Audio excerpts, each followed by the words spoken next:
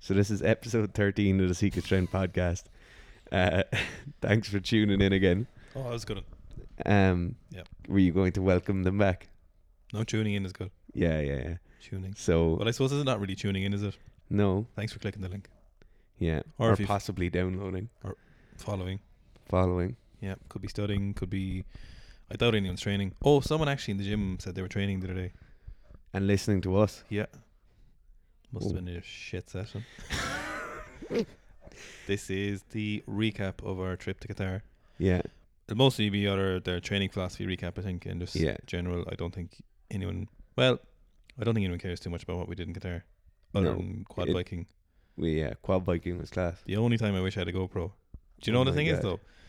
No one cares. Nobody wants to see that. Do you know people bring... Yeah. I'm going to bring my Hero 7 now on my bicycle trip across the Algarve. And I have it connected via Wi-Fi to a clicker button so I can turn it on my helmet whenever I want.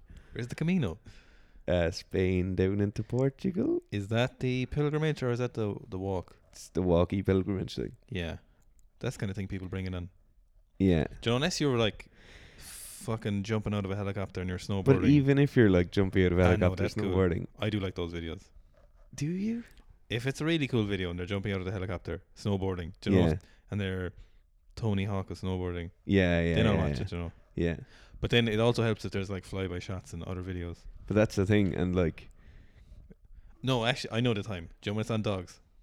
yes. That's the only Oh time. my God! There's a video of like a fucking golden retriever. Stole. Yeah, and he's in like a villa somewhere, Yeah. and they just like strap the camera on, Yeah. and he runs down, and he's running for like 2 minutes, and then he just gets to the sea and jumps in. That's the only time it's appropriate. Yeah. Or if you're like a SWAT team and you're breaching or something, that's kind of cool. Yeah. But for most sports, I don't know, is it that cool? No, I don't think either of those are sports. Doesn't matter. So So- yeah, basically we had a great time in Qatar. Quad biking, camels, Qatar is hot as fuck. so hot. Oh But my God. the one reassuring thing was that the people who live there also said it's very humid, isn't it? We're Yeah. like, is it? We're like, oh, thank God. It's like when you get out of a car or out of a hotel, it was literally like a fucking hairdryer in your face. Hairdryer that was also spitting at you. The strangest sensation was your hands start sweating immediately. 'Cause you Yeah. go from a really dry, low humidity, air conditioned building or car, Yeah. and then your hands immediately start sweating, and it's such a strange sensation because you're like, what is going It's on? like you're on the moon.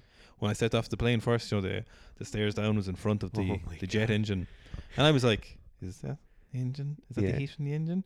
And it wasn't. It was No. just Qatar. Yeah. Like, I think the hottest I've ever been in was in Iran, but that was really low humidity. It was a really, really, Yeah, really so it dry. was really dry. It was grand. This humidity is out of control. Outrageous. They say that at the end of Ramadan, it just the humidity starts until all the way through August, Yeah. and it's not good, I'd say. No. Normally Miso goes somewhere else for training camps, but they are actually doing it this year as well, sure. Yeah. They're But- probably going in a few weeks. But they're like, it gets kind of cold during the winter, like 15 degrees and stuff. And he wants to go to Ireland. Yeah. And we're like, oh yeah, it'll be cool. It'll be pretty cold here. Like, yeah, we want to come during winter, get the full experience. We're You like, don't. nobody wants it to be 6 degrees and raining You don't want your knees for sore 4 weeks. all the time. You feel it in your knees all the Yeah. time. Oh my God, it's going to be training in like a barn as well. Yeah. In terms of general living in Qatar, it's the have and the have-nots, I suppose. Yeah. Everyone knows the story, really. There's like 300,000 Qataris, and they Who have... are balling out of control. If you hadn't guessed, they're the haves. Yeah. And the people who are have-nots are a lot of Indian, Filipinos Yeah. who are working there, who are absolutely lovely people. Really, Couldn't really do nice. enough for you. Everybody we met there was so nice. Everyone has great English. Yeah. But apparently that's because, like, by nature, not the fact that it's a tourist thing, but it's that they all have such different languages Yeah. that they have to speak English. And then obviously the service Some people... would say it's a kaleidoscope of cultures. it's American, really, is what it is. They kind of want to be Americans in some way. Yeah. There's like Baskin Robbins ice cream shops, Dunkin' Donuts, Applebee's. Applebee's. The Dunkin' Donuts were not good donuts, but the ice cream No. is fucking So good. stand-up ice Oh cream. my God. One day after training, we just got ice cream. We went... We were like, so this is my fault now. But we were driving around, and I just went in a mall, aka shopping centre, and there was loads of huge, like, really cool looking ones. Like, I think there's like 300 malls in Doha. all of the ones that I wanted to go to, I was like, class, can we go shopping there? Like, and I put in the one that was really close. It was like 5 kilometers away, or not even. It was like 2 kilometers away, something really Yeah. close. So we said we go. we'll get to the closest one. So Map.me drops the ball when it comes to picking amenities. Yeah. So it took So us Garth picked the shittest, the tiniest, incy wincyest little shopping mall it was ever. so shit. I'd say probably the only shit shopping mall in all of fucking Yeah. Doha. Like, so we went in and we just got Dunkin' Donuts. And shitloads of ice cream. As we walked out, we saw KFC, and we still weren't going to eat KFC. Yeah, we got good ice cream, and we got the carbs and the fats, you know, Yeah. so it's all cool. And the protein, just probably protein. Basically vertical. Yeah, pretty much. It's cream, you know, so it's all the same. One mad thing with Qatar that I'd never really thought of is there's zero physical activity ever. You're like at home, you go straight into a car, which is probably in a covered garage, turn the aircon on straight away so you don't die. Then you drive to a coffee shop and stay outside beeping the horn until somebody comes and gives you coffee. Yeah. Then you drive to work or to the gym or whatever, and then you run straight inside because it's so hot. Like, you don't see anybody walking except at night. At night, it's kind of, I wouldn't say bearable, but it's kind of, you don't get used to it, but you kind of, It's like 32, 33. it's kind of, it's better than being outside at like minus 4 degrees in Ireland or something. Yeah. At like 100 degrees humidity, 100%. Like, I don't know. Living there would be, It'd just be so different to you here. just couldn't leave ever. You were saying that a professor you know was saying there's going to probably be some kind of obesity epidemic. Yeah, I think it's starting there now. One of the lecturers in like my department in UL Yeah. had gone out there, I think like 2 years ago, to work on some like initiative to try and boost physical activity out there, because there's basically none. You actually, So but there's you not have even like neat activity. no, there's nothing. Like, so you have a fairly young population, and a population who are like looking to stay healthy, you know, and they just can't, like, they have zero physical activity, so they're But you're- going to have to make some big changes. Most of your exercise, or most of the calories burned in the day, is like not from exercise. Yeah, it's like, indirect. like less than 5% or 10% Yeah. or something. So unless you're running fucking ultramarathons, Yeah. like when we were driving to the airport at 5 o'clock, there was a load of white people, basically Yeah. Westerners, cycling as a hobby, you know. Yeah. But the only time they could do it was at 5 o'clock in the morning when it was bright, but also not atrociously hot. No. But you don't see, I think some of the Qataris might see it as like kind of A lesser thing. a lesser thing to do, Yeah, exercise. It might be seen as grubby or something, you know, Yeah. maybe. And obviously a lot of the locals are working so hard in the heat that exercise is They are burning plenty of calories. plenty of calories. And like, the one thing I will say is local food, like original kind of Arabic food, is Is so good. fantastic. Yeah. It's If you like meat, meat and rice, rice. vegetables. So I could see how if you only ate Arabic food, I think you'd be okay. Yeah, but I think it's like If the once, Western chains coming in once you are go what's going to actually do the damage. those TJ Fridays, Yeah. McDonald's, KFC, Applebee's, Yeah. and they're open all night and stuff. And there is Yeah, we were like looking, and there's ones that stay open all day long or Yeah. else till 4 a.m. like, no matter who you are, the eating food at night has been proven Yeah. less optimal, basically, is the only way to say it. Like, there's studies on like It's really good if you're trying to gain weight. great when to gain weight.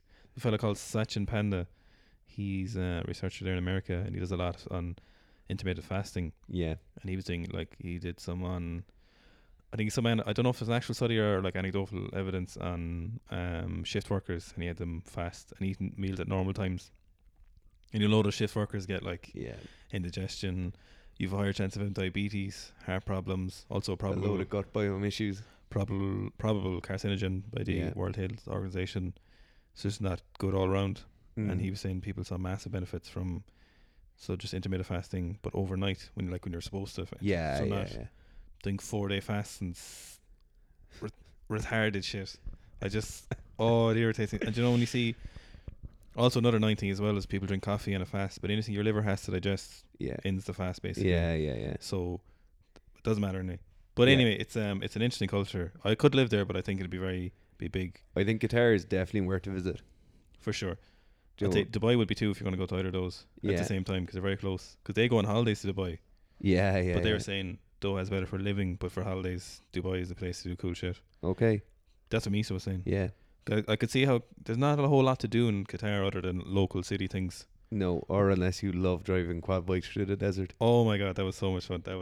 Yeah, that was amazing. So on the Friday, we only trained once, which is madness. Only 2.5 hours of training a day. It's not sustainable. So it was like kind of Miso's rest day or a lighter day. So we just did squats and some bodybuilding and then went to the desert. And so we just went to have a look and see the sunset from the sand dunes. People just drive up in their massive pickup trucks. Yeah. And then he was like, "Do you want to go on the camels?" And we just drove past and we were like, "Okay." We got on the camel. Then we were driving back and he was camels are class, by the way. They're so cute and they're oh my god, they're like giant horses. Fucking sand horses. Desert horses. Started rubbing his neck off my one, his buddies. We're talking about our camels. Thoroughly enjoying it, the two of them. Like, and the other one having a little scratch off each other. Very cute. So then we were driving back, and Misa was like, "Do you want to see if we can still rent the quad bikes? I don't know if it's getting too late." And you know when you really want to do something, but you're trying to hold back. So you're like, I was kind of like, "Oh, yeah, I don't." Oh yeah, that'd only be the best thing ever. Non-committal, but Fitz couldn't hold it in. It was like, "Yeah, that'd be great." In my head, I was like, I learned a long time ago that if you want something, you say you want it. Try to be polite though. So then we got there and we started talking to them, and it seemed like we weren't going to be able to, because they were talking and we were like, "Oh no!" But then it turned out that they were just waiting for bigger quad bikes to come back. So we got our 250cc quad bikes and away we went. Yeah. Oh my god, it's so fun. Incredibly hard. Just those, holding a throttle in all the time. But those rolling sand dunes and a quad bike.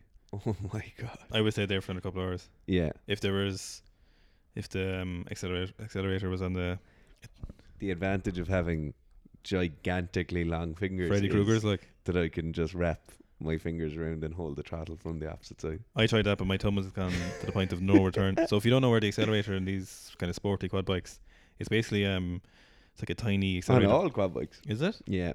Your throttle's just on the right thumb. So but see, normally it's meant for bring your bag of ration down to the cattle. Yeah. Not racing like. But your thumb goes just numb after leaving. Like if you're going a long distance. Well, especially out there because it's like rolling sand dunes as far as you can see, so you're just open throttle all the time. There's a very cool bit where massive flat area and then there's the sand dunes. Yeah. And that was so much fun. And then the kind of like our days used to just look like waking up, going training, or waking up having breakfast, and then driving to training, getting to training at like 11 or half past. Squats and bodybuilding in the morning, every morning, then a few hours off in the afternoon, and then train again 4:30, 5:30. So I went like snatch focus day, which had back squats. Yeah. Then a front squat focus day, which had front squats. Sorry, snatch focus day, back squats. Clean and jerk focus day, which had front squats. And then it had just a back squat day, one session. So it'd be like 11 in the morning, we would have back squats. So Miso was working on, so what they say, right, is if you have a weakness, you should work on it every single day. Yeah. Every single day without fail, always. That doesn't mean... And if it's like a strength weakness, you work on it in the morning. And if it's technical weakness, you work on it in the evening. So obviously most of us don't have the luxury. No. But there's definitely something to be taken from just hammering your weaknesses. Yeah. But they don't go... So Miso's weakness was pressing, like really upper body strength mostly. Yeah. So his press was... He said it was like 70... No. It was like 85 or something like 2 months ago. Yeah.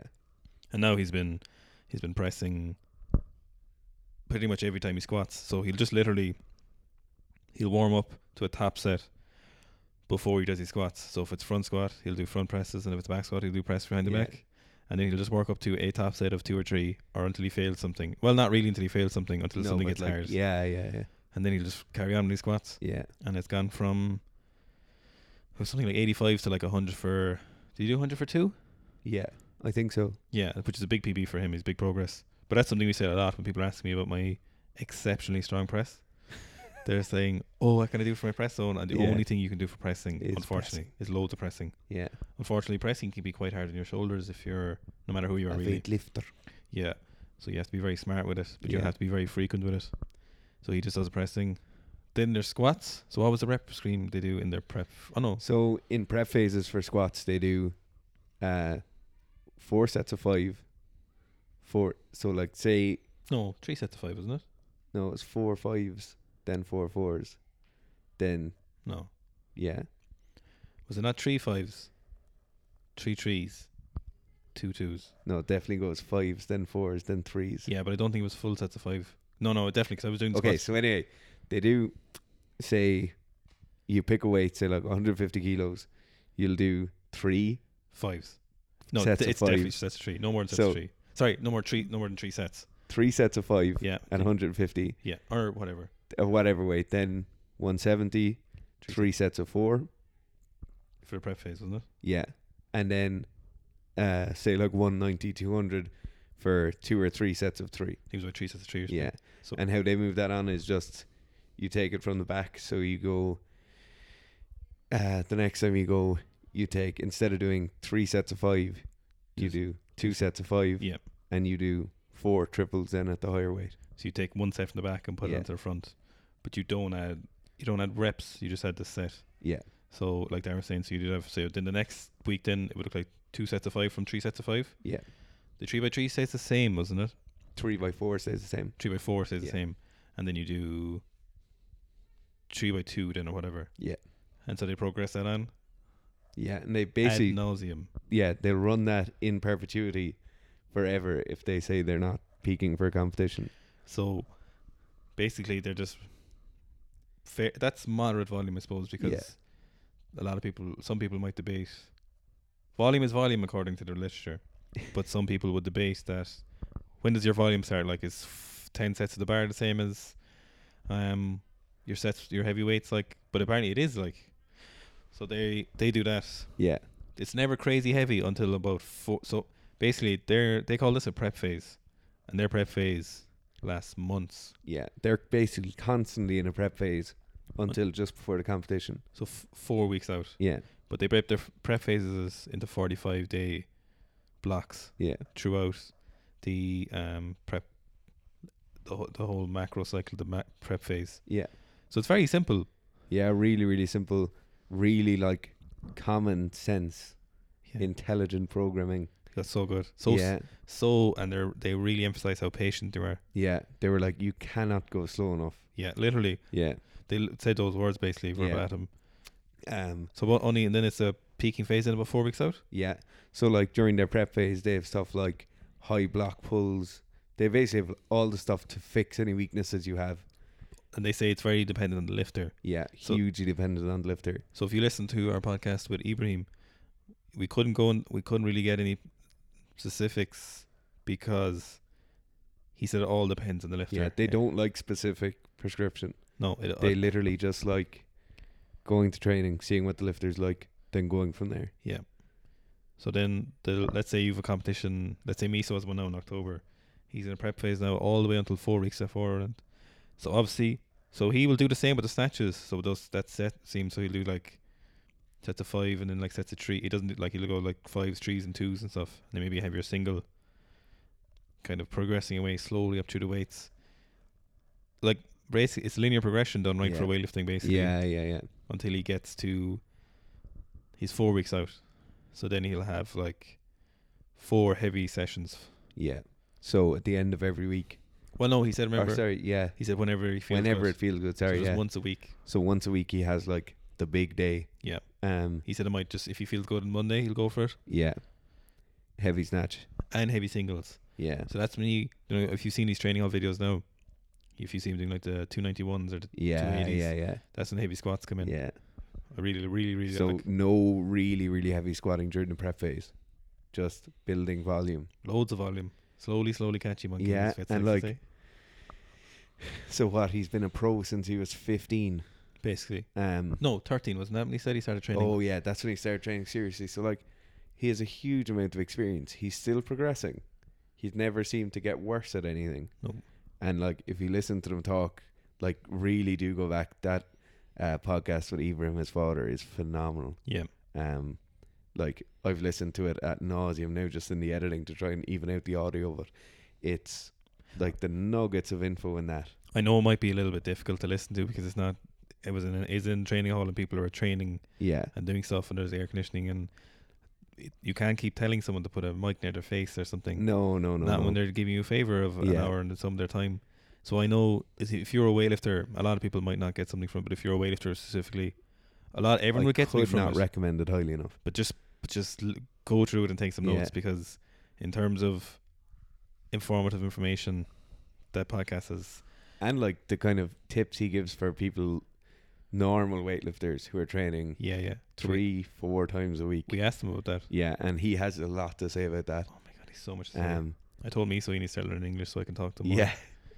He thought that was hilarious. Then he talked to me in English for like 5 minutes. His English is actually quite good. Mm-hmm. He said he understands it, but it's been a long time since he had to talk it. Yeah. So, like, the patience thing that's the biggest thing. The biggest thing. It's helped me a lot, actually. So this week now in training, I've been way more... So I'm trying their style. So me and Gabriel were talking and he said, let's try it and see if it feels good. It is fucking... It's very hard not to be... Like, to think that every session has to be the best session. But they're like... Really... Like... Their training changes. Now we've seen a good bit of... Well, we've seen a good few sessions out. Yeah. And it literally changes... set by set on the fly. So like one of the days Miso was supposed to do snatches at like 150, a double or triple or something. Up to a single or something, up to triple to 50. Triple at 50. So like it was a heavy snatch day. They'd kind of planned it out a few days beforehand and it was set in stone that he was doing it. And he was doing his sets at 110. He was still set in stone then. Still doing it and then back started tightening up. It was like the day after we had been doing some stuff. Yeah. Like quad biking and stuff, and he just said his back was tired from that. Yeah. Back tightened up. Pulling instantly. Pulling and dragging quad bikes. But instantly, physiotherapist was... So the physio is there all the time when they're training. Hussein. He goes through the warm-up. Hussein. The playboy of the Western world.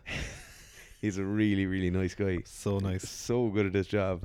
But so instantly, physio comes in, takes a look at his back, sees what's sore. Yeah. They have a chat with the coach, and then over the course of 5 minutes... But there's no big hoo-ha. No, just over the course of 5 minutes, he's done training, goes straight into the treatment room, gets a rub down, gets some cupping done. It was just... I actually didn't even notice it happening. It was so casual. Yeah. That it really impressed me, because it wasn't like... Miso wasn't like, fuck, I'm an idiot, you know, my back's so tired, why can't I go heavier? It was just, after 2 or 3 sets of 110, there's a very casual conversation between them.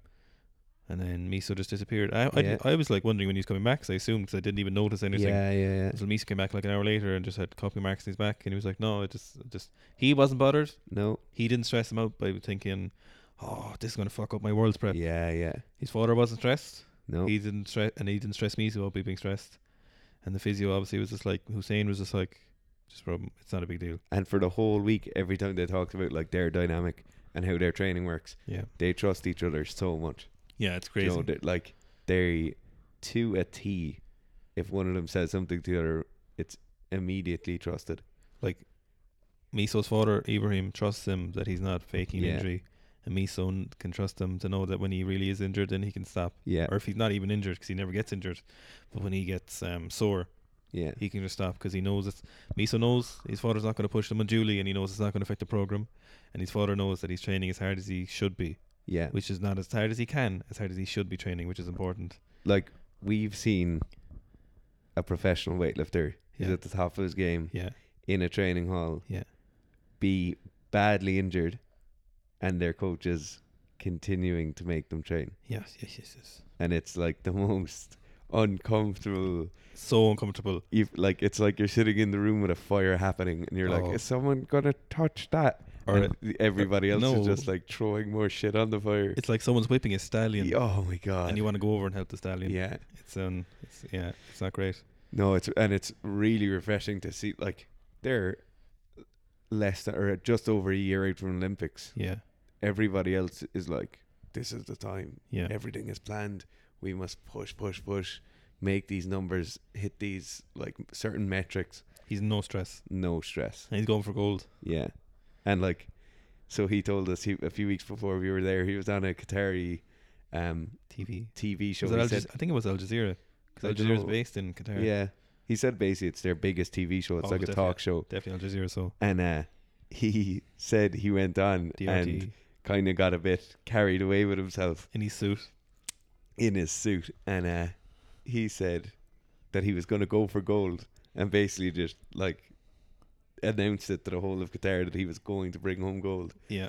And then on the podcast with us, his father, in like his kind of saying goodbye and Closing thank you, statement, closing statement, announced that he thought Misa was going to get gold too, which is cool. Yeah, it was very. I just can't. How much I like those people. No, it's so hard to explain. They're just such nice people. Yeah. Misa's father is just an absolute stand-up gentleman. Yeah, that's it. Besides their knowledge of weightlifting and of sport and of athletes, just as human beings, they're so phenomenal, so nice. And it said, Miso is a show-off, right? He's incredibly confident, like every amazing athlete who's 21. At no time was I like, oh, he's a dickhead. No, never. And there is a lot of average weightlifters out there who could learn a thing or two. Some would say there's a lot of below average weightlifters. There's a lot of shit weightlifters out there, okay? Yeah. Who could learn a thing or two from just not being dickheads. Yeah. A lot of powerlifters, a lot of crossfitters. A lot of people. All of the best weightlifters I've ever met have always been really, like the truly best ones. Like the real talents. They've always been really confident, but they're never arrogant, okay? No. They're never dickheads. Actually, all the best athletes I've ever met, like the real elite. Yeah. As we met at Thrower there. Oh my God. I think the most impressive thing I've ever seen in my life, right, was, so he's a hammer thrower, and we met him previously night, and he brought this amazing butter that you did bread in, and it was phenomenal. Yeah. And so he'd been working with Ibrahim, Miso's father, to get in good shape for the Diamond. Was it the Diamond? It's like the Challenge League or something. It's basically like power sports equivalent of the Diamond League. Top 10 throwers in the world are going to this, and he's competing. I'll see how you get on actually. But he was doing gym work with Ibrahim, and he said he's got him in great shape, and he won like 6 weeks. Yeah. And he came in. We said hello. He left again, so he came back in on the Saturday night to train. 2 days before, or the day before, he was flying out to the what you call it, the game, the Challenge League. Yeah. So he came in, and he was doing high bar squats, ass to grass.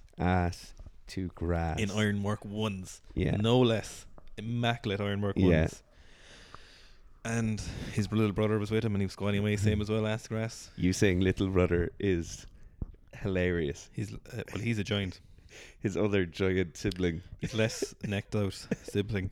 And he was doing, like, he's such a nice person, so nice, super really, nice. Really nice. Again, an elite athlete who's so nice. Yeah. Now that's not saying elite athletes there's aren't arrogant ones out there, but all the ones we've met so far, and I've met in my life, have been very nice. And he was like the truly elite, the really the best ones are always the happiest because they know they're the best, and you don't gotta. Sometimes it's an insult to try to prove you're the best because you know you're the best. Yeah. So he was doing his squats, and he warmed up to like 200 kilos ass to grass. Really, like, if anyone is really good at squatting. No, he didn't even go 200. He went 70, 120. No. 120. Yeah, 70, 120, and 175. Yeah. And he was doing those just like so easy, like all the way up and down, literally like as if he was air squatting. And if anyone here has seen anyone really good at squatting or has been really good at squatting themselves at some point, when really good squatters who are doing high bar or front squats, right, on rack of bar, there's this life in the bar. Yeah. Like, you probably feel it too if you're going for a PB squat. There's a feeling in the bar. Yeah, There's an energy. And you can see it. If you've seen enough of it, you can see it in people when they're doing it. Yeah. And when he was doing it, so he started doing high box squats. And when he got up to 225 and he unracked it, you could see it in the bar. Yeah. And you're like, holy shit. And then he got to 275 and you could still see it in the bar. Yeah. And I was like, where is this going? Myself and Gerf were looking at each other being like, mesmerized. Is he going to power jerk that behind the neck by accident? Like, it was just obnoxiously easy. I wish I videoed his full session because the intensity he brought to every single exercise he did was fucking nominal. And like, when we're talking about intensity, he's not shouting. No. He's chatting to people really, really nicely. And then he walks over to his bar and it's just go time. Fucking raw. I'm pumped now thinking about him training. Oh my God. It's just phenomenal. I loved it watching him training. So he did his high bar squats and they were so powerful. Like, I know they're box squats, but for him, box squat is probably the wrong word for those. No. They're just an exercise he does to get better throwing. Yeah, like he's not squatting to get better. Most athletes won't squat to full depth. He's done 240 for full depth. Now he Yeah. said, I was like, easy, and he goes, no, it was hard, and I don't believe him. No, I don't believe him at all. Not one bit. So he showed us a video of him doing 385 box squats Yeah. for 3, and the intensity is still there, and like the aggression he puts into Oh it. my god, it was outrageous. But it's such controlled aggression. The movement Yeah. was high quality, and at one point his brother missed the squat, and then he power cleaned 120 cold, Yeah, and it was so nice. He said Yeah. he's power cleaned 175. yeah, and cleaned 180. Yeah, and his best full snatch is 125.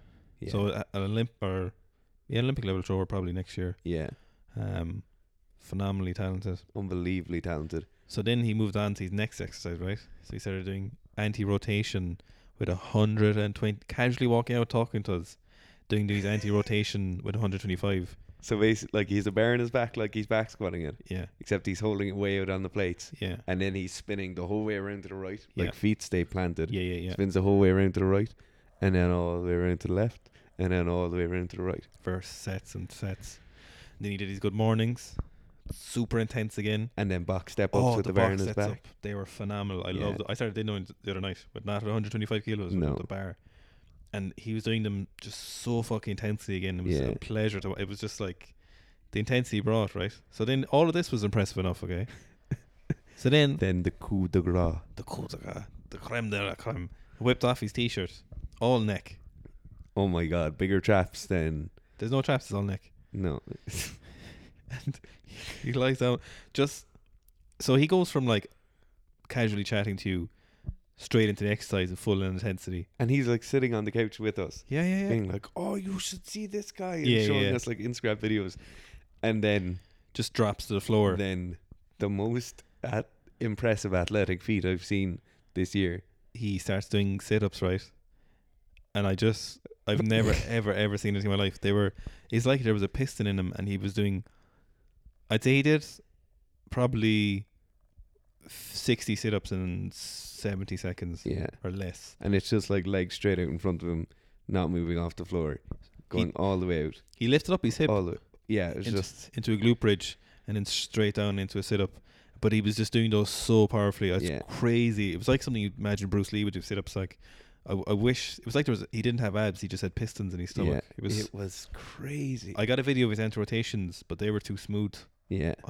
And then he just flip over into his side sit-ups and start Yeah, doing like those. the oblique sit-ups. But they were so fast. Like Yeah. I wish I videoed the sit-ups. I actually regret it because he just kind of started doing them, and we were so mesmerized. I just didn't know what was going on. We're literally looking at each other, like unaware of what was happening. He was just banging out the most intense, It's powerful like we'd seen a sit-ups. unicorn Yeah, just strolling into the training hall. and doing sit-ups. Yeah. The unicorn doing sit-ups. It's so hard to explain, but if I'm gonna ask him at some point to video sit-ups because I want Yeah. everyone in the world to see. Oh 'cause my god. they were just so intense. I wish oh my god, they were so. It was the most impressive athletic thing I've seen in a long time. Yeah, definitely. Like I've seen a lot of heavy weights lifted and stuff, but these were crazy. Yeah. And such a nice guy. Really, really nice. And he again recognized the masters of his craft, Ibrahim, and was Yeah. working at him in the gym. And again, I'd say exercises just depend on the athlete. Really Yeah. slowly. And there was nothing like, he wasn't doing anything like phenomenally groundbreaking. Yeah.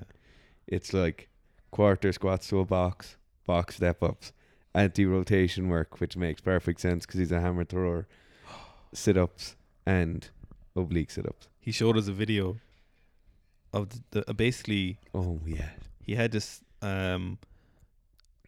say an inch of cast iron on a chain and a handle, and the cylinder was for putting weight on. Yeah. And so he do basically if you've ever seen Chris Duffin's hammer thing, shoulder rock. Yeah. If you ever seen him do full swings around the head, but if you can imagine this with a chain, Yeah. basically a mace. This is like the handle off a hammer that you throw in competition, and then a chain. probably a meter of chain, Yeah. maybe a bit less than a meter of chain, and then like something you'd have in a gym where you'd stack plates for belt squatting on. Was onto the chain, and he was swinging this over his head swinging 60 kilos over his head. 60 kilos, like it was nothing. He was super modest, right? Until we goes, that's crazy. Or we were like, that's unbelievably impressive. And he goes, I know it's crazy, right? And when he said that, it was fucking intense. Because he had just showed us 380 squats. 385. Oh yeah, 385. And it's like, oh yeah, it's not full depth or whatever. And then it's like, just piston. And then you see him swinging a standard size female around his head. Basically. Yeah. For like just on the end of a 1 meter chain. Wrapping it around. I can't imagine the stability, the shoulder. Miso was like, I really think this would be good for weightlifters. Yeah. Think it would be too. I don't know. Weightlifters tend to train so much like just bipedal stuff. Yeah. Just unidimensional. Like their anti-rotation strength is shite usually. You want to become like a quadruped, like you want to be you want to be a rabbit or something. If you look at the standard weightlifter, don't be a human. The amount of pull-ups they can do. Become an insect. Is blossom. The amount of pull-ups a normal weightlifter can do is minimal. Miso said he couldn't do more than one, was it? Or two? Yeah, Miso was like 2 pull-ups. Yeah, I don't know if I could do more than 2 pull-ups right now. There was a time in my life I could do 20 when I was like 70 odd kilos. Yeah. I genuinely... Pull-ups are so weird. They're so neurological. Like, they're just... Do you know when you can do push-ups, you're like, these feel great. Look at me do the push-ups. Yeah. But you can do pull-ups like that. Pull-ups like, oh, that one was grand, that one was grand, that one's grand. And then there's no way you can do the next one. I'd say I could do 3 pull-ups with 20 kilos as much as I could do with body weight and no more. Yeah. It wouldn't make me a difference. I just couldn't. And he was saying it's a big weakness of his. Because when you're doing 180, 225 and you can't press... I know a lot of people have been on the internet long enough for weightlifting. We've heard stories of like Turokoli being like, I jerked 245 and I couldn't press 90 kilos. Yeah. And look, just because you can do something in spite of, does that mean you should do it? And just because it didn't break you doesn't mean it won't break everybody else. Exactly. And like there's just no reason not to do that. Yeah. Like there's just a really cool thing was like we were asking me, so he was talking about doing all the upper body stuff and all the pressing and pull-ups and rows and dumbbell work, skull crushers. Yeah, and he was like, when we started the last training cycle, we went searching for weaknesses before they started. Yeah, which I think is cool. Like, Joe. Yeah, let's just take a step back, review everything, do like a mini audit on your athlete, and then be like, okay, he can't do any fucking pull-ups. Yeah, can't press 90 kilos for 1 rep. Yeah, I think he said he had like SOTS pressed 70 or something. So 75 for 3 in a snatch grip behind the neck for 75 for 3, and he said that was big for him. Yeah. I've never actually tried really taking that anyway seriously. SOTS pressing. He said it's very good for mobility. Yeah. He was saying if anyone has any mobility issues, he thinks that's great. And the thing he had worked on in the cycle before this, when like in April or May or March or April, was his hip mobility and ankle mobility. No, that's when he was like 6 years old. No, he said he worked on it then as well. Oh, did he? Yeah. Another interesting thing as well is he did he squatted in handmade shoes, but they had a lower heel. So when he was doing squats, he always has lower heel. So his ankle mobility is actually not that great. No. So when he was doing these squats in low heels that are like handmade shoes to stretch his hips and his ankles more as an extra form of mobility work. And aside from that, as at the end of every squat session, he did ultra wide squats and feet touching squats. And on the feet touching squats, actually his heels were coming off the ground. So he's great hip mobility. He's like, the distance his hips travel from standing to the bottom of the squat is tiny, but his ankle mobility is quite poor.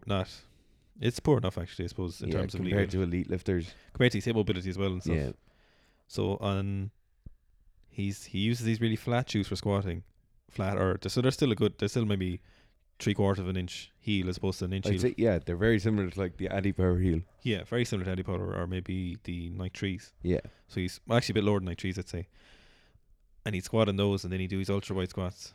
And then basically his physio stretched them out before and after every session. But basically, one day Hussein wasn't there for some days, and we were like, "Do you not do any stretching yourself?" And he was like, "Nah, I can't do anything with Hussein." I think he just hates it, but he knows he has to do it. Yeah, yeah. Another thing about his equipment as well is that he had a Wallace belt, I think he said, but don't make anymore. So it was a leather belt. If you look at some of his older videos, he's wearing that. And then he didn't like the Eleiko belt. So now he has 2 Velcro belts sewn together. Yeah. So I have a picture on my phone, I'll put it up there someday. and he just uses that. So it's like probably an inch thick. Yeah, it's thick. 2 Eleiko belts. Yeah. Or 2, sorry, just the Nike belts that everyone knows, and then there's another smaller like strength shop generic Just belt. a normal, black belt. Sewn onto the inside of it. And that's his favourite. It's rigid as fuck. So rigid, actually. Yeah. It's as rigid as a leather belt. Yeah. And he's very happy at that, I think. Yeah. I've also noticed on very heavy squats, he wraps and then he puts his knee sleeves over. Really? Yep, he does a Dara Fits in it. Oi, oi. Yep. What's he wrapping with? Ace bandage-esque wraps. Okay, yeah. So not powerlifting wraps. Yeah. But still a shitload for a weightlifter. Yeah. If you look at his some of his videos, he does that. So yeah, in old devil. He's a strong old buck. Yeah. Anything else significant about the way they train? Super patient. Yeah. Really intelligent. Yeah. Oh, the exercise selection. So we talked about that with the thrower, but for the weightlifters, like, there's nothing fancy. Mm-hmm. They don't, like, maybe, like, he always warms up with no foot movement stuff. Oh, on his antas, he's a raised heel as well. Yeah. So that wasn't for the pull, it was just for the catch. So it didn't Yeah. make any difference in the pull, I don't think, was it? No, so he says it feels no different on the pull, but in the catch position on the snatch, it feels better.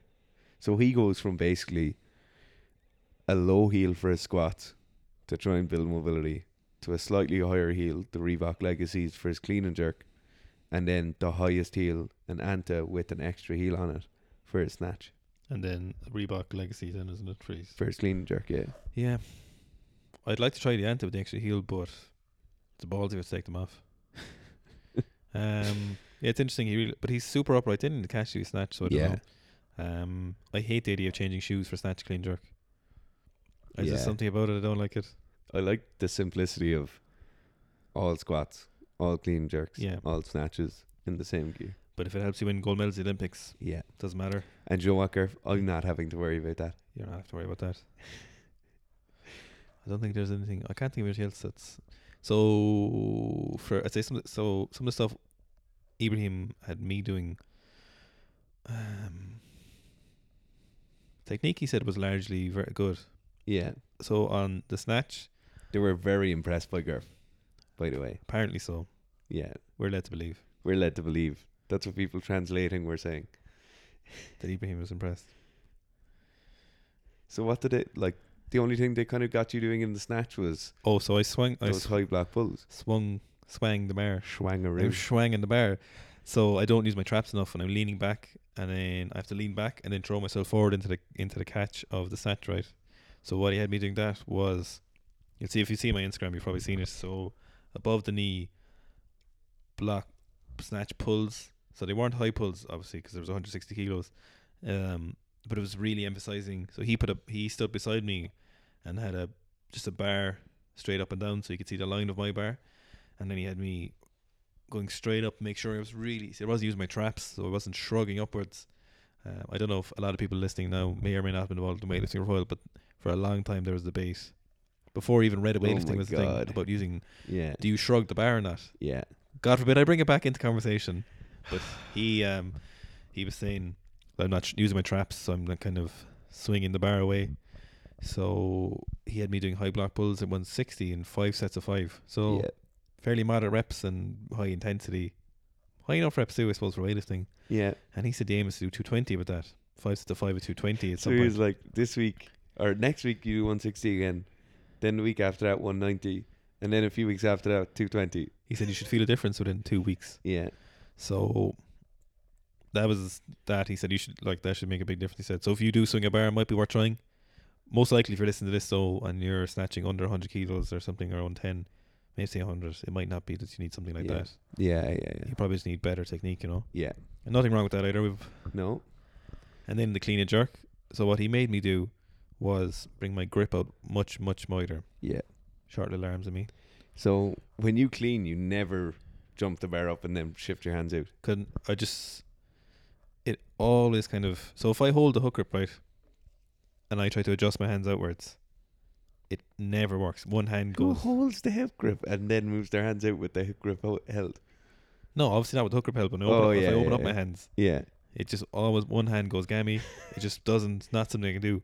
So if I let go of the hook grip and catch it with fingertips, it'll move out fairly okay. But my cleans are much, much, much better if I hold the hook grip. You probably need to do like 2. So jump it up the first time, grab it, It can't be and at then that jump fits. it up. You can, like, loads of people do Try it. it with 200 kilos. But loads of people do it. No, I don't like that. It's not a good rhythm. It isn't a good rhythm. Like, It's not a good rhythm in my brain. no, it doesn't work. Like, it's not. It doesn't work for me. Like, it's Yeah, just. but moving your hands out definitely works. So what I've done now is just move my hands out wider in the clean and just hold the hook grip.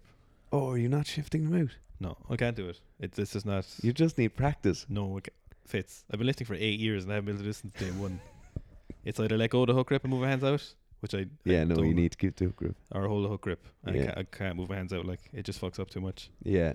Um, There's a notable change in your jerk much better. mechanics Yeah. when you moved it out. Much better. So they emphasize really short dip, really Yeah. powerful short dip. They're saying not to dip deep, and just it was much better though wider grip. Yeah. Because like I have trouble. He was saying that I was holding the bar with my muscles instead of my muscles and my joints Yeah. when I was in close, because my joints couldn't fully lock out. when Yeah, they were yeah. In close. And that was it really. He didn't change much else. No. He said the dip thing to me as well. Yeah. Feels cool, look.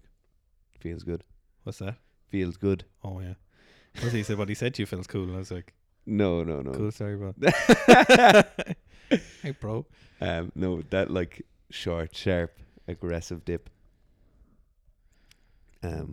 Oh, anything so what else? he said to Fitz was, they were like, "Oh, your back's really strong," and Fitz like, "Yeah, my back's really strong," and then they were like, "Your legs, Not strong. they were like tapped his leg, and they were Yeah. like, "Not so much." So what they said to him, they were like, for 45 days. Oh, also right. So they were saying they always do strength in the morning. Strength is always for the morning, Yeah. and lifts are always in the evening. So if you train twice a day, or you have the ability to train twice a day, always do strength in the morning. They said they tried it, and they tried it a good bit to do lifts in the evening, because strength in the morning will tire you a little bit in the evening. Yeah. So they said they tried the lifts in the morning, and then strength in the evening, and it just does not work properly. No. So obviously your strength will be fine regardless. Yeah. But it was obviously fuck you up the lifts. So they just strength in the morning is always. So they're saying to Fitz, before you eat your breakfast, just go out and do a few squats. And Fitz like, okay, I can do that. And they were like, for 45 days. It's like, no problem. I want you to do fairly high reps. He was like, yep, sure. Fairly high sets, okay. And fairly high weight. And Fitz is like, It wasn't fairly either. They were like, high weight. you need to make sure it's high reps. And I was like, okay. And high And weight. then they were like, and for many sets. Yeah. It's like, okay, that's fairly okay. And high weight. And just high weight. Yeah. It's like, so high everything. And then they were like, for 45 days. And you're like, okay. And then do it again. Yeah, they're like, just keep doing that They're like- until you're not weak. They're like, in 6 months you should see a difference. Thanks, buddy. Yeah. Which you should be able to do. Like, I suppose you'd have the time. Yeah. No, you do have the time, right? But you just Yeah. won't make the time. Yeah. There you go now. Yeah. In terms of everything else, So this week I've been doing 50 kilo goblet squats in the morning because I have 2 25 kilo plates in the garage. according to Litcher, volume is volume. Volume. Have you, how many goblet squats have you? Or how much kettlebells? I have 225. 25 kilo plates. Did you see the And 90 I just kilo? bear hug them. Oh, that's a good idea. Yeah. That's a really good idea, actually. Yeah. I love goblet squats. Oh, the 90 kilo row kettlebell. Yeah. Carf. Imagine. Do you think you could rack that in your shoulder? Yeah. Imagine 2 of those racked in your shoulder. Oh my god. Those would be the devil. 184 kilo. That's like a kilo under my front squat PB. It's like Carf, nobody cares. 60 kilos under my front squat, maybe. That's kind of that's like a safety bar squat. It's kind of in between. Joe, if you have them racked up here. kinda On your wangs. Yeah. Yeah, if you'd like a 50 kilo kettlebell in between, it might be a bit better. Yeah. Geez, there's a big difference between 50 and a 93 kilo kettlebell. Holy shit. How many pounds is that? Was there 200 pounds, is it? I have no idea. Yeah, it's probably something significant if it's 200 pounds, and Is it 205? must be something like that. Yeah, I think it could be 205. That looks fantastic. Yeah. Good idea holding the plates though. Yeah, I like it. It kind of really forces your hips out. And as well, because I'm lazy as fuck and it's in the morning, I'm just wearing shoes. Or I'm not wearing shoes. I So- prefer them in shoes. You What? should do goblet squats. Yeah, without shoes on. Who was saying all the time you should always do things in your bare feet or something? Meh, I was doing that. This guy. No, it definitely is. Yeah. If Miso is elite weightlifter and he still thinks he needs to work with mobility, then Yeah, everybody needs to. yeah.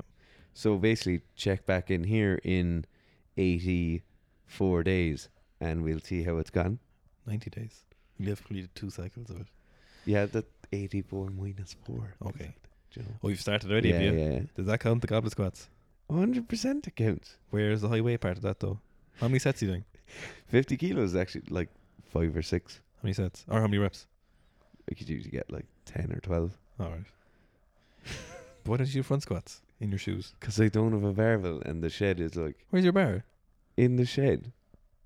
Why I have this in the house, in the garage. You have 2 25 kilo plates down below. Mm-hmm. Why did it down there? I Walk the 30 feet. I was using them. So right. Yeah. The vice for doing work on is in the other garage. So there's a railway sleeper outside, or like big thick plank of timber. Bolted that to the plank of timber, but then I didn't want to bolt that to the stainless steel workbench, so I was stacking 25s on top of it to make it really stable. Stacking 25s, were you? Making dollar. 25 G's, just stacking them away. Stacking. Walk out to the fucking shed and squat. It'll take you, they said it didn't, not just half an hour or so. Yeah, like. half an hour, yeah. Do some squats. Squats. Your legs are too small, is basically what they were saying. Yeah. And then they were, because I did a deadlift, and they were like, that 220 deadlift is so, like, Joe, your max is 220. That's so easy, but that's way too strong compared to your legs. Yeah, they were. And I was like, oh, my max is 250. And they were like, way too strong compared to your legs. Miso never laughed at anyone else for being weaker, but No. kind of laughed at the fists of legs a bit. Yeah. I think he was just shocked that zero quads. He was just shocked that you didn't have more of a squat, I think. He just assumed. Yeah. Yeah, he was wrong. Good Lord, he was wrong. Oh, good Lord. In other Seeker news, we'll have the t-shirt pre-order next week. Yeah. €28. €28 plus postage. No, not including postage. Yeah, that's what I'm saying. Plus postage. €28 plus postage sounds like it's included. So we'll post it anywhere in the world to you, but you will just assume, obviously you'll pay the postage. Yeah. We've no problem posting it anywhere. I know a lot of times you places in America be like, no, we just post it in America, whatever. Yeah. But we'll post it anywhere. Obviously you'll know the price before. Yeah. So if you're in America, it's looking at about, I think it's like €9 to post from Ireland. So okay, that's not bad. So if you're in the UK, Europe, no more than €9, I'd imagine. So maybe €5 postage, that's fine. Yeah, yeah. I know there's a lot of people, a few people in Australia have asked, and I've honestly no idea how much that'll cost. I'll try figure it out before you do it, but I'm assuming it's going to be, so there's either two possibilities here, because it's so far, it might be sent in bulk with other things, and it might be really cheaper, not cheap, but it might be less expensive, or it could be frighteningly expensive. Yeah, I've no idea which it is, so we'll send it to you in an A4 envelope. Things under 500 grams, so the teacher will be fine. So it's €9 to America in that format. So I haven't been able to find out yet how far it will be. So what's the tutorial Australia? We'll figure all that out. Yeah, but just know before you order. That could be. Yeah. But I assume Australians are used to that crack because they live on an island in the middle of nowhere. Is it an island if it's a massive continent? Yeah. If you have a part of your country an island called the Northern Territory. Northwestern Territories. Yeah. If you have something that's cool sounding, you're not an island anymore. You're a nation. So I'm assuming they're used to that. And then I know someone in Peru actually asked, could we send it? Really? There's someone in Sri Lanka as well. I've just no idea what's the story about getting things there. Is the funniest is when we look at the analytics for like the podcast and stuff, and you countries. Just have like random countries. One from like few in China, Chinese Taipei and stuff. Yeah. None from China, not yet. Anyway. Oh, was it Chinese Taipei was the thing? Yeah, that's debatable. Or no, was it Chinese Tibet as well? Oh yeah. Awkward. Well, that's awkward. So we'll check it out for you before you do it, and we'll see what the story is. Yeah. We'll see if there's some kind of calculator online or something. I assume farther away things from Ireland might be not crazy expensive in bulk, because I assume there's probably might just take a long time to get. Yeah. After that, then there's the usual our weightlifting program for weightlifters. Yeah. So as usual, if you want to know more about it, it's 4 days a week, 4 weightlifting sessions. Then there's 2 accessory sessions, which you can do. These are for like bodybuilding, imbalances, unilateral movements, all things that Dara was talking about, becoming a caterpillar, training making you strong, not being bipedal all the time. Yeah, we're joking about that. There are things like Pavlov presses or teddy bear presses or single arm kneeling dumbbell presses, weighted sit-ups, piston sit-ups like your man.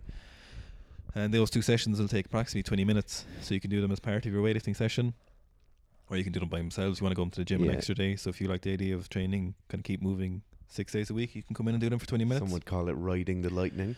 I like that idea. I do it myself, and it definitely feels better. But if you have only time to train 4 days a week and you want to come in and do them after the session, and shouldn't. So on average, the weightlifting session will take about an hour and a half. Yeah. The later, if you get into later blocks like 4 and 5 now, things get kind of gritty. Things get heavy. And you may not be in the mood to do them after. No. And you might feel better if you wait the day and do them after. Yeah. So then we have our Sika powerlifting, which is 4 days a week, and all 4 of those sessions have a shitload of accessory work. The usual bodybuilding, injury prevention, prehab, stuff like that. Single leg work, single arm stuff. Yeah. Then we have our CrossFit strength cycle. So this is everything in it. 4 sessions again. Yeah.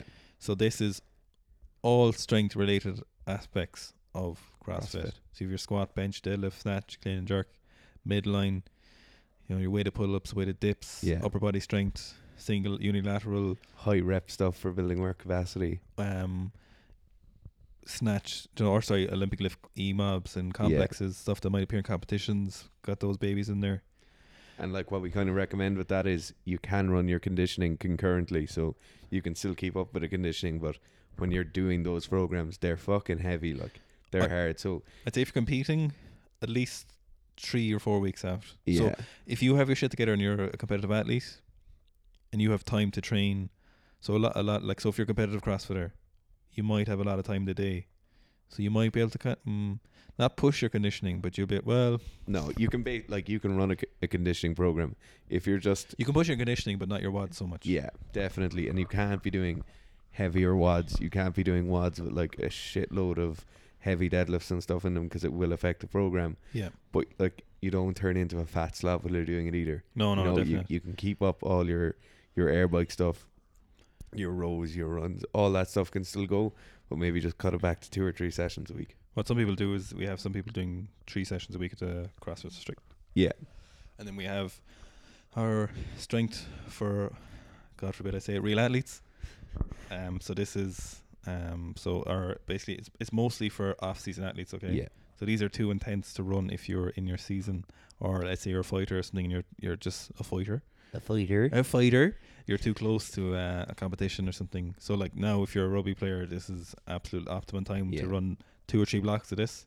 We do discounts for people if they buy multiple blocks together. Yeah. So it's like strength, power, hypertrophy. All the stuff we talked about in the strength, why people need strength training. Yeah. So we do, squatting, pulling, benching, overhead pressing, rows, heavy bent over rows, bulletproofing for the fields, you'd say. Yeah. And then if you're a fighter, it's good for that. We've actually had a few fighters, a few boxers. It's great for any off-season athlete, basically. I can't really think of any sports that you could realistically run it while you're doing your sport. You could do a modified version of it. Maybe you could do it 2 weeks, but no, I think your best option is, if you want, like, just treat it as an off-season block. Yeah, it's great for that. Yeah. Like, it's superb if you're a rugby player now, or American football, soccer, GA, like any field-based sport, hockey, anything like that. If your coach has gone to you need to be 5 kilos heavier by the end of the summer, this is the one for you. If you eat enough food, you'll get fucking if sick. You're too weak, slow, and not powerful enough, then go do this program. You will be TICC after the summer's over. Flick. All of the lads will be like, what are you doing? And then the next one we have is off-season strength athlete.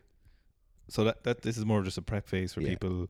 So most of the time we'll let you know if you need to run this if you're asking about our programs. So this is basically if you've done like 5 competitions in the last year or something, and you need to take a break and build back up again, this will be for you. Most of the time though, if you're a beginner intermediate, you don't really need this. You just need sensible programming. Yeah. But it's definitely, if you're in a competitive state and you need a break and you have to start again, then this is the one. This is probably more for powerlifters as such. So if you've done a competition, a really intense competition recently, you will unfortunately should definitely do this. Yeah. Or if it's like a thing of you've taken 6 months off powerlifting. Yeah. For like outside of sport reasons, this is the best way to get back involved. I can't promise it doesn't have 12s in the squat, but it might have 12s in the squat. And it might not be something you want to do, but it's probably something you'll need to do in this scenario. We said this to one of our friends earlier on in the week who's kind of getting back into some training, and he just sent the message into the group chat today being like, it said 3x12. I did 5x3. No. Obviously, mistake. No, I assumed it's a typo. I did 6x2. Yeah. In the squat. So, and finally, of our main programs, we have our in ratios, it's probably his biggest seller of all the others, is our back squat program. Yeah. Rote Anywhere. Now, originally when we wrote this, we didn't mean for it to be so popular. But we want people so popular. We want people to do sensible programming. So if you're a weightlifter, obviously we're big fans of strength trainings, hence Seek Strength. There's loads of strength in our weightlifting program. Yeah. And you will get strong if you just have patience. You know, and if you're a powerlifter, you will also get strong if you have patience, okay? On our programs. But a lot of people just think they need to get their squat up. I just want a bigger squat, bro. And you know what? There's nothing wrong with that. No, there's nothing wrong with it at all. And Jesus, does it work? I've been doing it for the last 7 months. Haven't been yeah. And it's been working, to be fair. Yeah. So the Road Anywhere program, we call it that because I'm on my long road to 300. Gerb started the road to 300 3 years ago. He kind of 2 years ago. Jumps on and jumps off the road. So the fastest progress I made was from 270 to 290 in about 2 months. Yeah. And then I just got sick of squatting. And to be fair, it did impact your weightlifting. Negatively. yeah, and not in you made that direction. sound like it made my weightlifting way better. No, it did not. No. It's just something I wanted to do. I just You really were want thick. I just something I wanted to do, and I've been slowly building up again. And if it takes as long as it takes now, I'm not too bothered. Yeah, and like that is the thing, right? If the last week has told us anything, squatting 290 is cool for everyone. It's that patience. Yeah, you will get there. Yeah, just spend the time. Like nobody's going to be not training in 4 years' time. You know, you mightn't be competitive in 4 years' time, but you'll still be training and tipping away. So, getting a big squat is class. It is, but it mightn't be the priority if you're a weightlifter. I love squats. Do you know what I really love actually is high rep squats, heavy high rep squats. You're a sicko. A dinger. I hate high rep squats. I'm a dinger. My actual squat now is more in line. Suck some dingers. So like before, say my actual, so where maxes put me at a max of 314. Yeah. So I did 240 for 9, and it should have been 315, you know. But I was just not great at heavier weights because I got so good at high rep squats. Or like I did 200. I did 220 for 14 reps, I think. Yeah. Loves outrageous. it. Loves it. Somebody asked you that in one of your videos today. Oh yeah, let's get back to them. But that puts you at like well beyond 300, you know. Yeah. I just really like squatting high reps. But now, like, say I did like 240 for 3 a few weeks ago, very very easy. And I did that 271 for 1, you know. Yeah. Everything's much more in line now. Yeah, yeah. And makes more sense for a 1RM, and it's better for weightlifting. Your squats look very good now as well. There's a lot of energy in the bar. But it's just not as much fun for Instagram or for myself. Instagram fucking loves heavy high bar squats. For reps. Yeah. Loves an old rhythm. So probably the most impressive thing I've done for squatting was 200 for 19. I've said in previous. I'll try it again at some point once I've done 300. Gabriel would murder me if I did it now. Oh my god. Rightly so. Gabriel's coming next week. Oh yeah. We'll do another podcast with him again. Yeah. Still our highest listened to podcast. Yeah. Very, very, very just a little bit ahead of the introduction. Yeah. I don't know why the introduction was so popular. Do you know what's I do this thing when I find someone new? Like, so let's say I started listening to Joe Rogan about 4 years ago, right? Yeah. And I'd say he's on about 600 or something. Yeah, I did not go back and listen to one because I always assumed the earlier ones were shit. Oh no, I 100% go back. Do you? Oh my god. Do people do that? Is that? Yeah, I think it's a thing because I do it for every hunting one I listen to, every like weightlifting and sport one I listen to, every psychology one I listen to, and all the true crime ones. That's how, like, when I found Case File first, it was on like 67 or 68, whatever one the Jonestown one was. And I went back to number 1, and all I wanted to do was listen to number 2 of Jonestown. But I was like, no, I have to listen in order. No, I just assume earlier stuff was shit, and most of the time I'm right. Cause you're dead right. But then it gets so much better. Have you listened to earlier Joe Rogans? Oh my god, they're so bad. I didn't do that with Rogan. You can do it with Rogan. No. The only 2 I went back he's for. Like baked off his game, sitting in his garage. Victor Conte was the only one. That's Victor a very Conte good podcast. And Neil deGrasse Tyson were the only 2 I ever went back for. Yeah. Everyone else was like, actually, I'd been aware of Joe Rogan in the old stratosphere, but I'd been made more aware then of Victor Conte, and someone had mentioned that he did one with Joe Rogan, so I went, and I'd never really listened to a Joe Rogan podcast. So then I went to listen to that. I was like, this Joe guy's pretty cool. If anybody wants to hear some crazy stories about drugs and cheating in sports, listen to that Victor Conte podcast. It's crazy. And I'd say now we probably listen to, I don't know how many 100 Joe Rogan podcasts. Yeah. I don't know how we got onto that. Oh, from the squatting. In terms of podcasting, over the course of the next week, we're going to release the Miso interview. So the interview with his dad is already up. Yeah. This one is going to be up, obviously. The Miso one will be up. When are you putting this one up? Tomorrow. Alright, cool. What day is today? It's Thursday.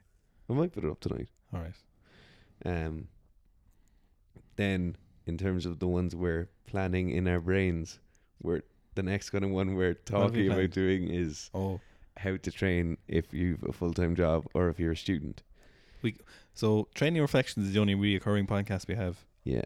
So we keep trying to think of more consistent things we can do, but we always come up with something more interesting at the time, and let's do that one. I'm sure this one was supposed to be about guitar or something. Was it about guitar? So yeah, we'll see. We'll literally just make it up of a title, but because we've been thinking about this stuff for between the two of us probably for almost 20 years now, I'd say, between the two of us. And these conversations and these trains of conversation have happened ad nauseum on car journeys over and back the country with other people as well. Yeah. So now it's just recording them, really, I suppose. Yeah. Isn't that all podcasts are? Yeah. All right. Thanks, guys.